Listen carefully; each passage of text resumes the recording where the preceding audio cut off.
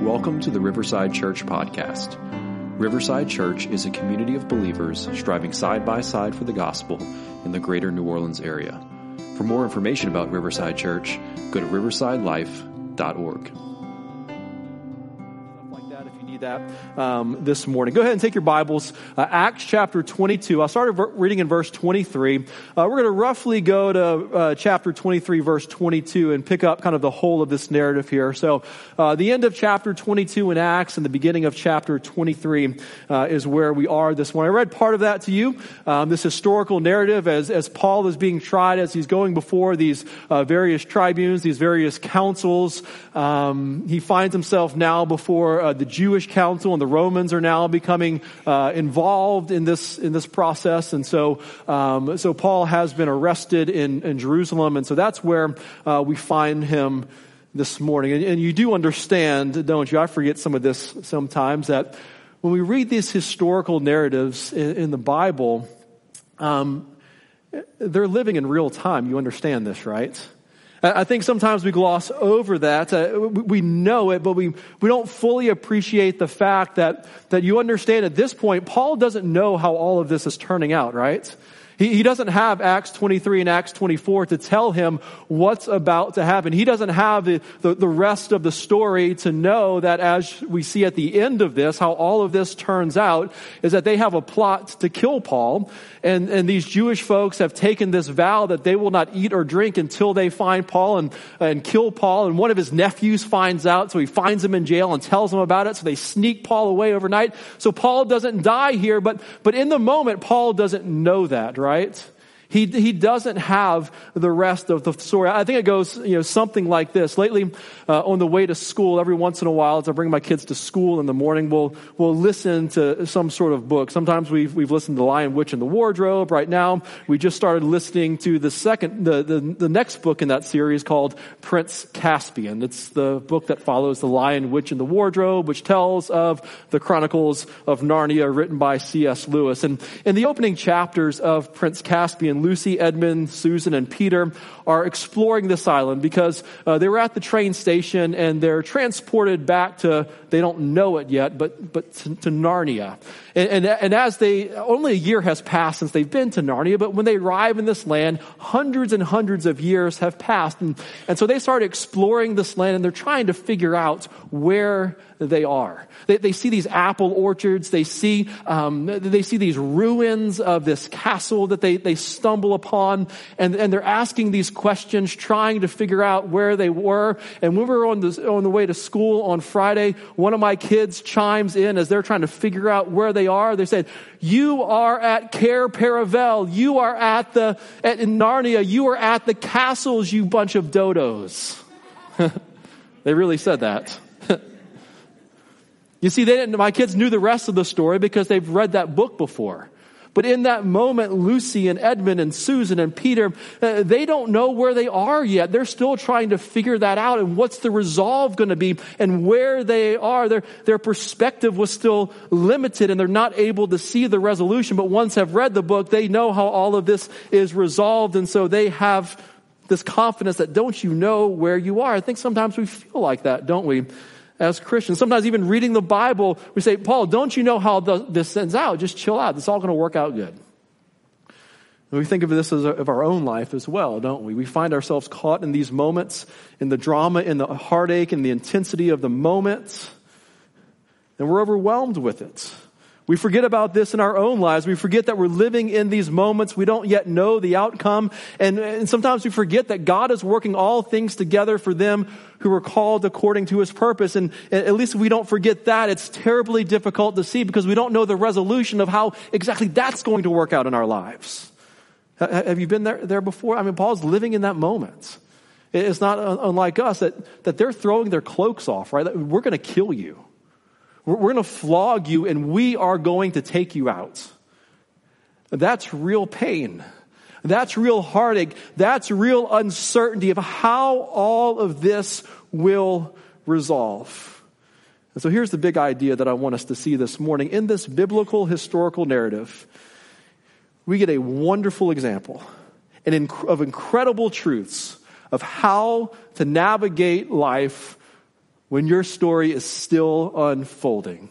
Not when your story is unwritten, because he has ordained the end from the beginning.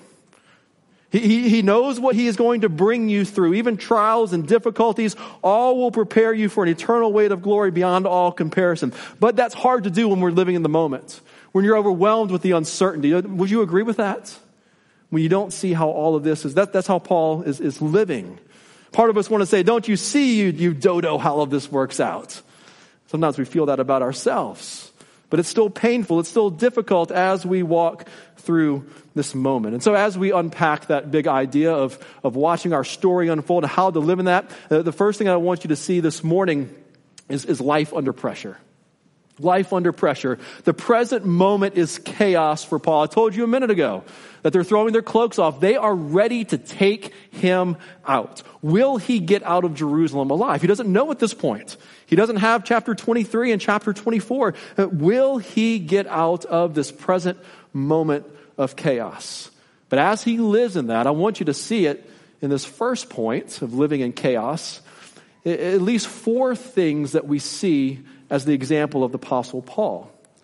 The first thing that I want you to see is that Paul kept a clear head. So when you're living in chaos, when you're living in uncertainty, as your life's unfolding and it's not all easy, Paul kept a clear head. Look at verse 25. But when they had stretched him out for the whips, Paul said to the centurion who was standing by, "Is it lawful for you to flog a man who is a Roman citizen and uncondemned?" And so Paul has a clear head at this moment. He has quick thinking at this moment that he realizes that I am a Roman citizen and what they are doing, they cannot do and should not do because of my citizenship.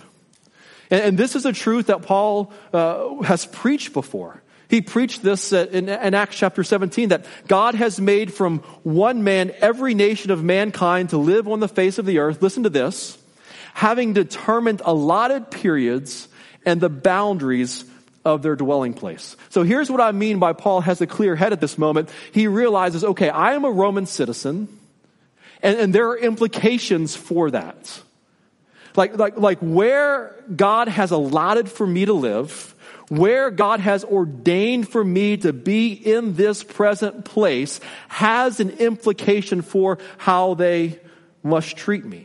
And so here's what so Paul, as he's going through this chaos, there's an example that we can follow is keep a clear head that God caused you to be born in this place, in this time, this physical place, and this actual time in history is not an accident. And he's done that for a reason. And God's placement somehow has prepared you for this moment. And so Paul has a clear head that perhaps God has caused you to be in this place for this moment for a particular reason. Paul has a clear head in this moment. And Paul speaks up. So that's the second thing. Paul has a clear head. He begins to say, okay, God still has me here, even with the whips, even though I'm stretched out at this point. There's a reason I'm here. And in fact, early in life, I am a Roman citizen, and that has good implications for me. Good. A clear head. But Paul speaks up. Not only is he a clear head, but Paul actually speaks up. And so they ask him, is this true? Tell me you are a Roman citizen. And he speaks up and says, yes. And the tribune answered, I bought this citizenship for a large sum of money. But Paul said, I am a citizen by birth. Not only did Paul think clearly and realize that he is in this place and he's in this time for a particular reason, but Paul then speaks up.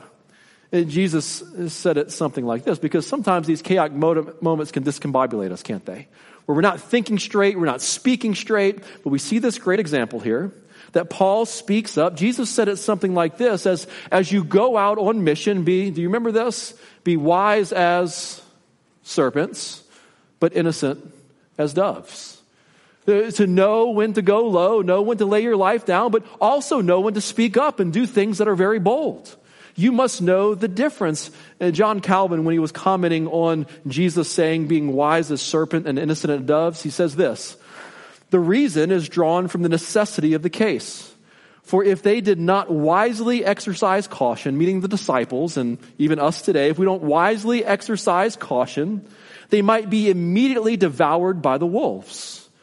And on the other hand, if they tremble at the rage of the wolves and were incautious, they would presently waver and would at length fail to perform their duty. So we must be wise as serpents and innocent as doves. We must know when to speak up.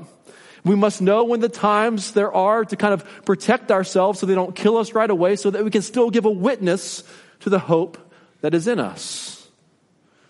So Paul, he speaks up. He was clear-headed. Paul spoke up. But notice something else that we notice about Paul. Paul has a clear conscience. He realizes you can't do this because I'm a Roman citizen. I can appeal to a different court. And so they're asking the real reason on the next day. That's verse 30 of chapter 22, why you're being accused by the Jew. And they unbound him, and he went before the council, and they sat Paul down before him. Look at chapter 23, verse 1. So he's clear-headed. He speaks up boldly. He looked intensely at the council, and Paul said, "Brothers, I have lived my life before God in all good conscience to this day." I want you to notice something about this. This is a truth that we need to understand. Not only was he clear-headed, not only did he speak up, but they were accusing him for breaking the Jewish law. And Paul says, to this day, I have lived according to that law. I am not guilty of this. I think there's an example here. Here's what it challenged me with, at least. To always be found, to living in the chaos. Sometimes we live in chaos, we become discombobulated, and we might start living in ways that we should not live, even sinful ways.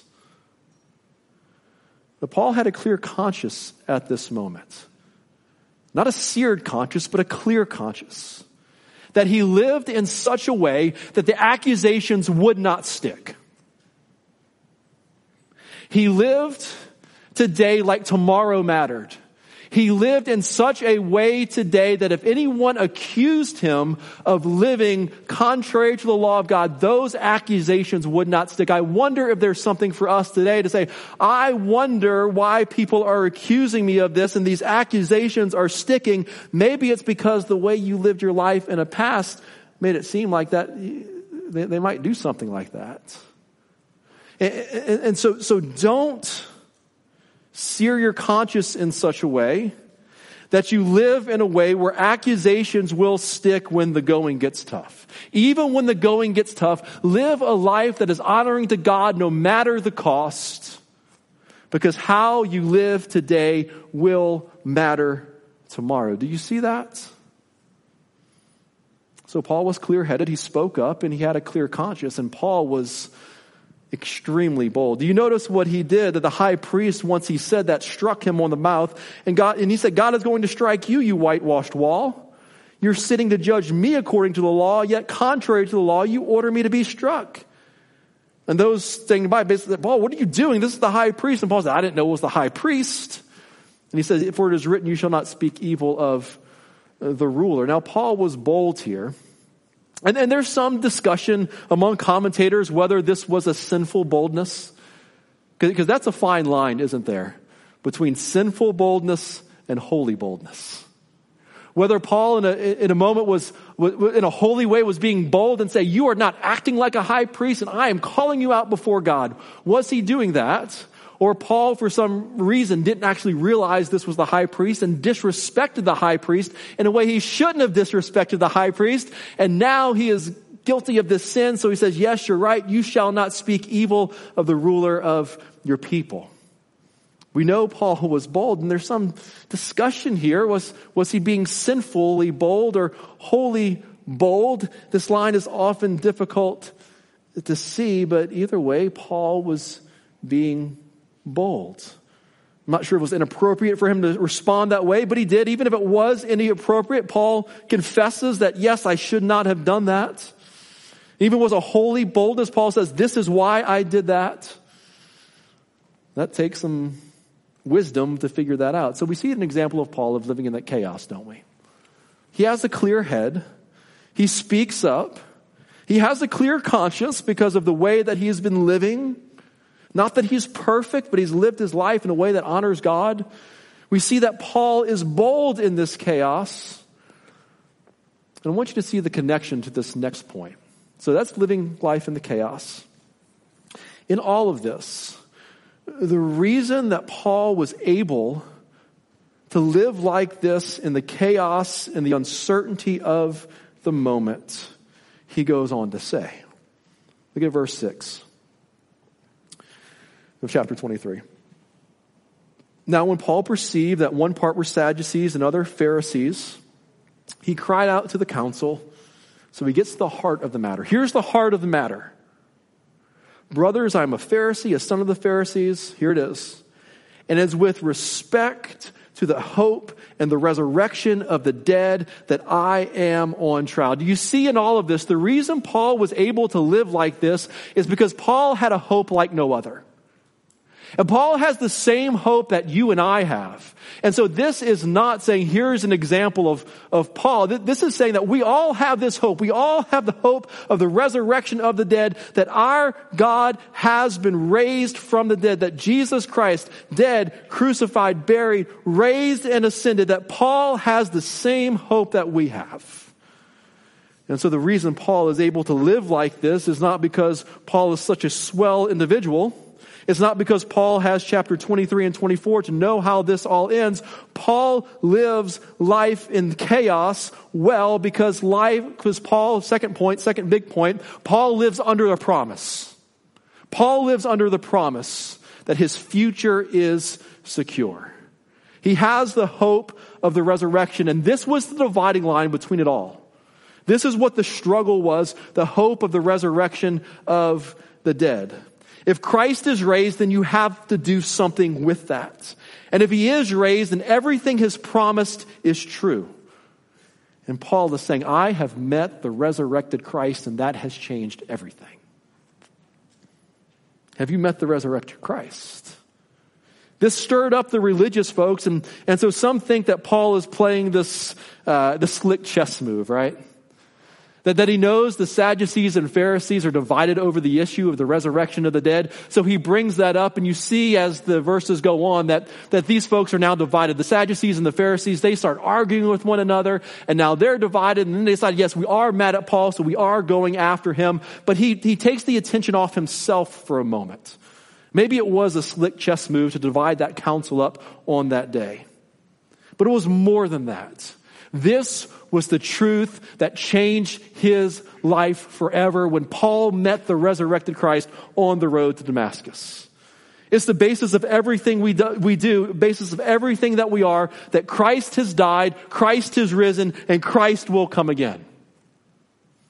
That by dying, he destroyed death. That by rising, he restored our life. And by his cross and resurrection, we are set free.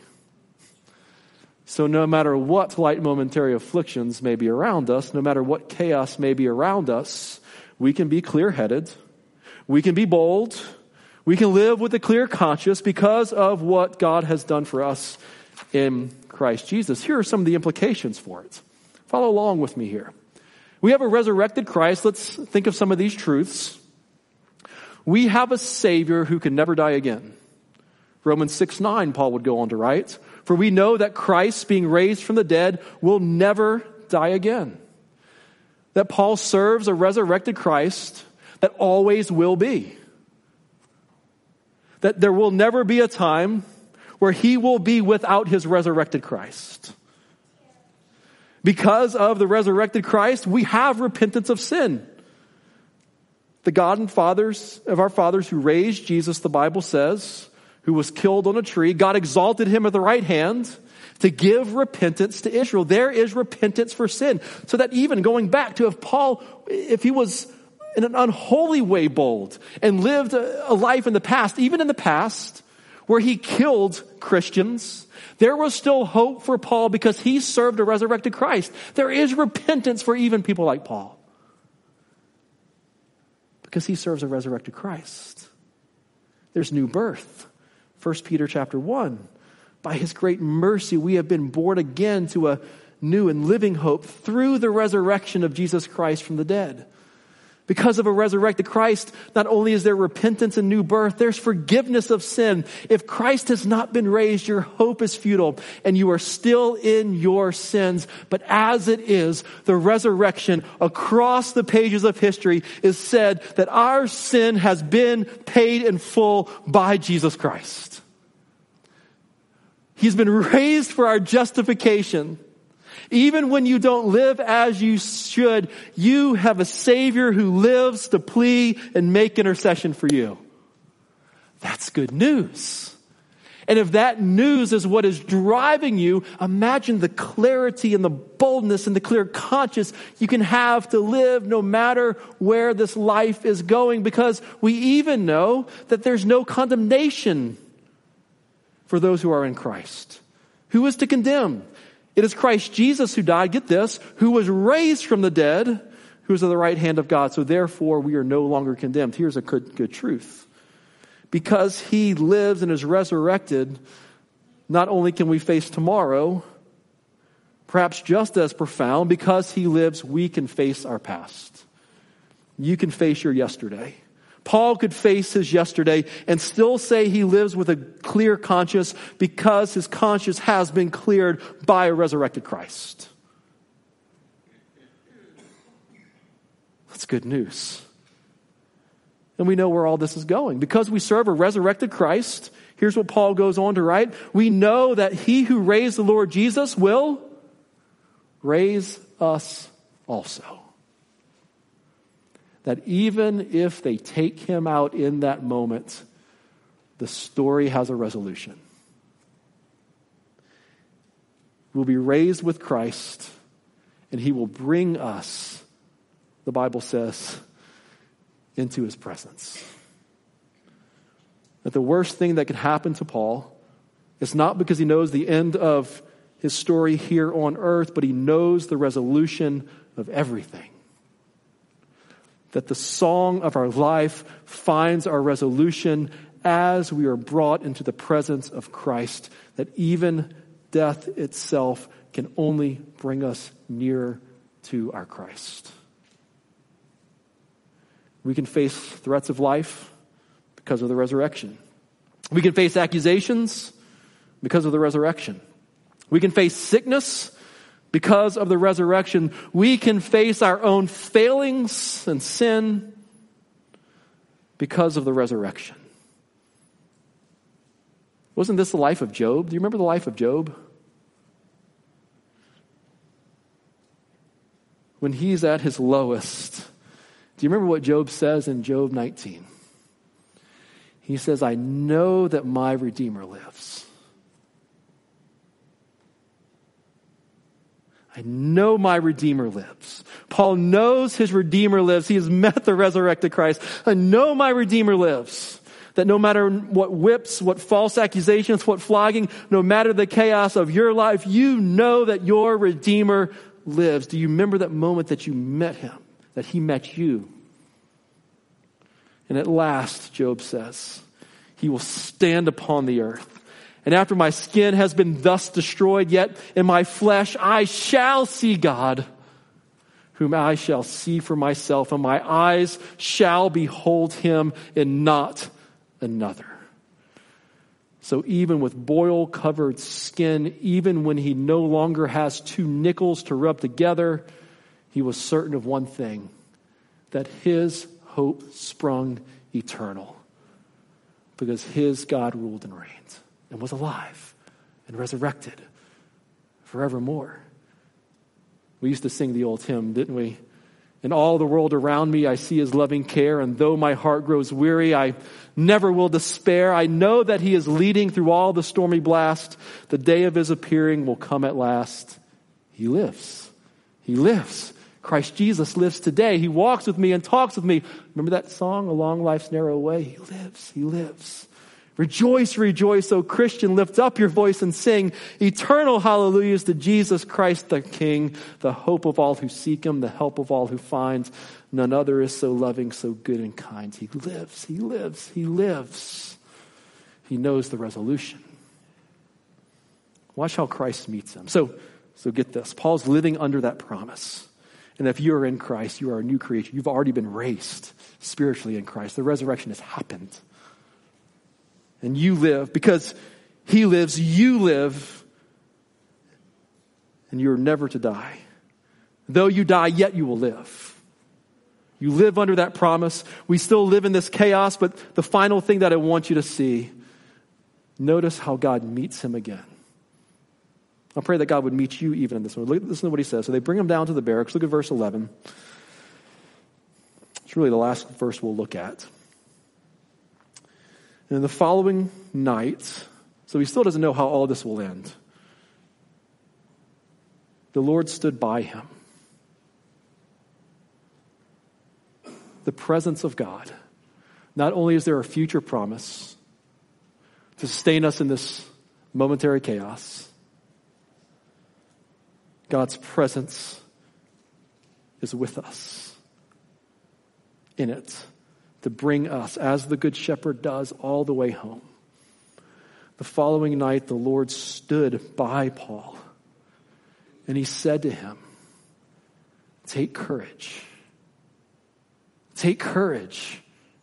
He enters into our pain. He enters into our trouble. He enters into the moment and says, Paul, take courage. Did you know that's one of the most common commands of the Bible? Do not be afraid. Take courage. All across the pages of Scripture. I'm reading Ezra right now, through Ezra. Don't be afraid. Keep building the temple. It says, though the Lord knew in this world you will have trouble, you will have reason to be afraid. And throughout all the pages of Scripture, the most common command we hear from our Good Shepherd is take courage. Don't be afraid. I am with you. I stand by you. I speak to you. The Lord still speaks to us through his word. You want God to speak to you, open his word and let him speak to you through his word, which is living and active. And he speaks to us and say, I know where you are. I'm with you. I am for you. Take courage, for you will testify about me in Rome. He makes a promise to him. I'm going to bring you to Rome. Your story's not done yet. And so God in his providence works through all these secondary causes. He works through Paul being born as a Roman citizen. He works through these plots of the Jewish folks, and he works through, as you see in the rest of that chapter, you can read it on your own later. I'm not going to go through it right now, through his nephew finding out about this plot and them stealing him away to take him on to Rome to the next trial. God works through all of these secondary causes. But as he does, Paul knows one thing. I'm still alive, so God's not done with me. He's going to take me to Rome. I think that tells us something about ourselves. As God's working things all around you and all these secondary causes, and wherever God might having you to face, if you're still living and breathing and have breath in your lungs, God is not done with you yet. He still has more for Paul to do, and you're here this morning. He still has more for you to do. So he says, take courage. I'm with you. What I promise, I'll do. Where I lead, I'll provide. And where I lead, I'll protect you. And where I lead, I will go with you. And so in the uncertainty of the daily, we rest on the future hope. And we know that he will bring us into glory. And he doesn't make a promise and leave us to ourselves. Our good shepherd, as he meets Paul and says, take courage, our good shepherd leads and guides and looks after. For the Lord is our shepherd, we shall not want. He'll make us lie down in green pastures. He leads us beside still waters. He will restore our soul. And even when we walk through the valley of the shadow of death, we'll fear no evil. Why? Because he's with us. His rod and his staff, the resurrected Christ.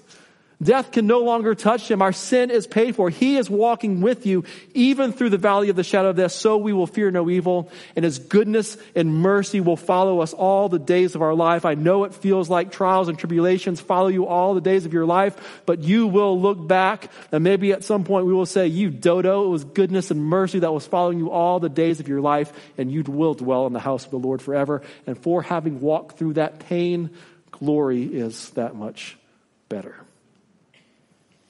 Brothers and sisters, there is a resolution to all of this. Paul's resolution we'll see throughout the end of Acts, and our resolution is still unfolding before us, but we know that the ultimate resolution to all of this is that we will be with Christ forever. And we know that our resurrected Christ has died, Christ is risen, Christ will come again. And on that day, God will make everything right. On the day when he returns, the same thing will happen to your hurt and sadness. You will find the worst things that ever happened to you will in the end only enhance your eternal delight. On that day, all of it will be turned inside out and you will know joy beyond the walls of the world. The joy of your glory will be that much more greater for every scar you bear. So live in light of the resurrection and the coming hope of the renewal of all things. And the renewal of yourself into the glorious and never-ending joyful dance of his grace. So because of the resurrection, we don't collapse under the weight of our own suffering. We don't collapse under the weight of our own sin. But instead, as Paul writes, we say, "O death, where is your victory? O death, where is your sting? The sting of death, the sin, and the power of sin is the law. But thanks be to God who gives us the victory through our Lord Jesus Christ. Therefore, my beloved brethren, don't be afraid. Be steadfast. Be immovable. Always abounding in the work of the Lord, knowing that your toil is not in vain in the Lord." Let's pray.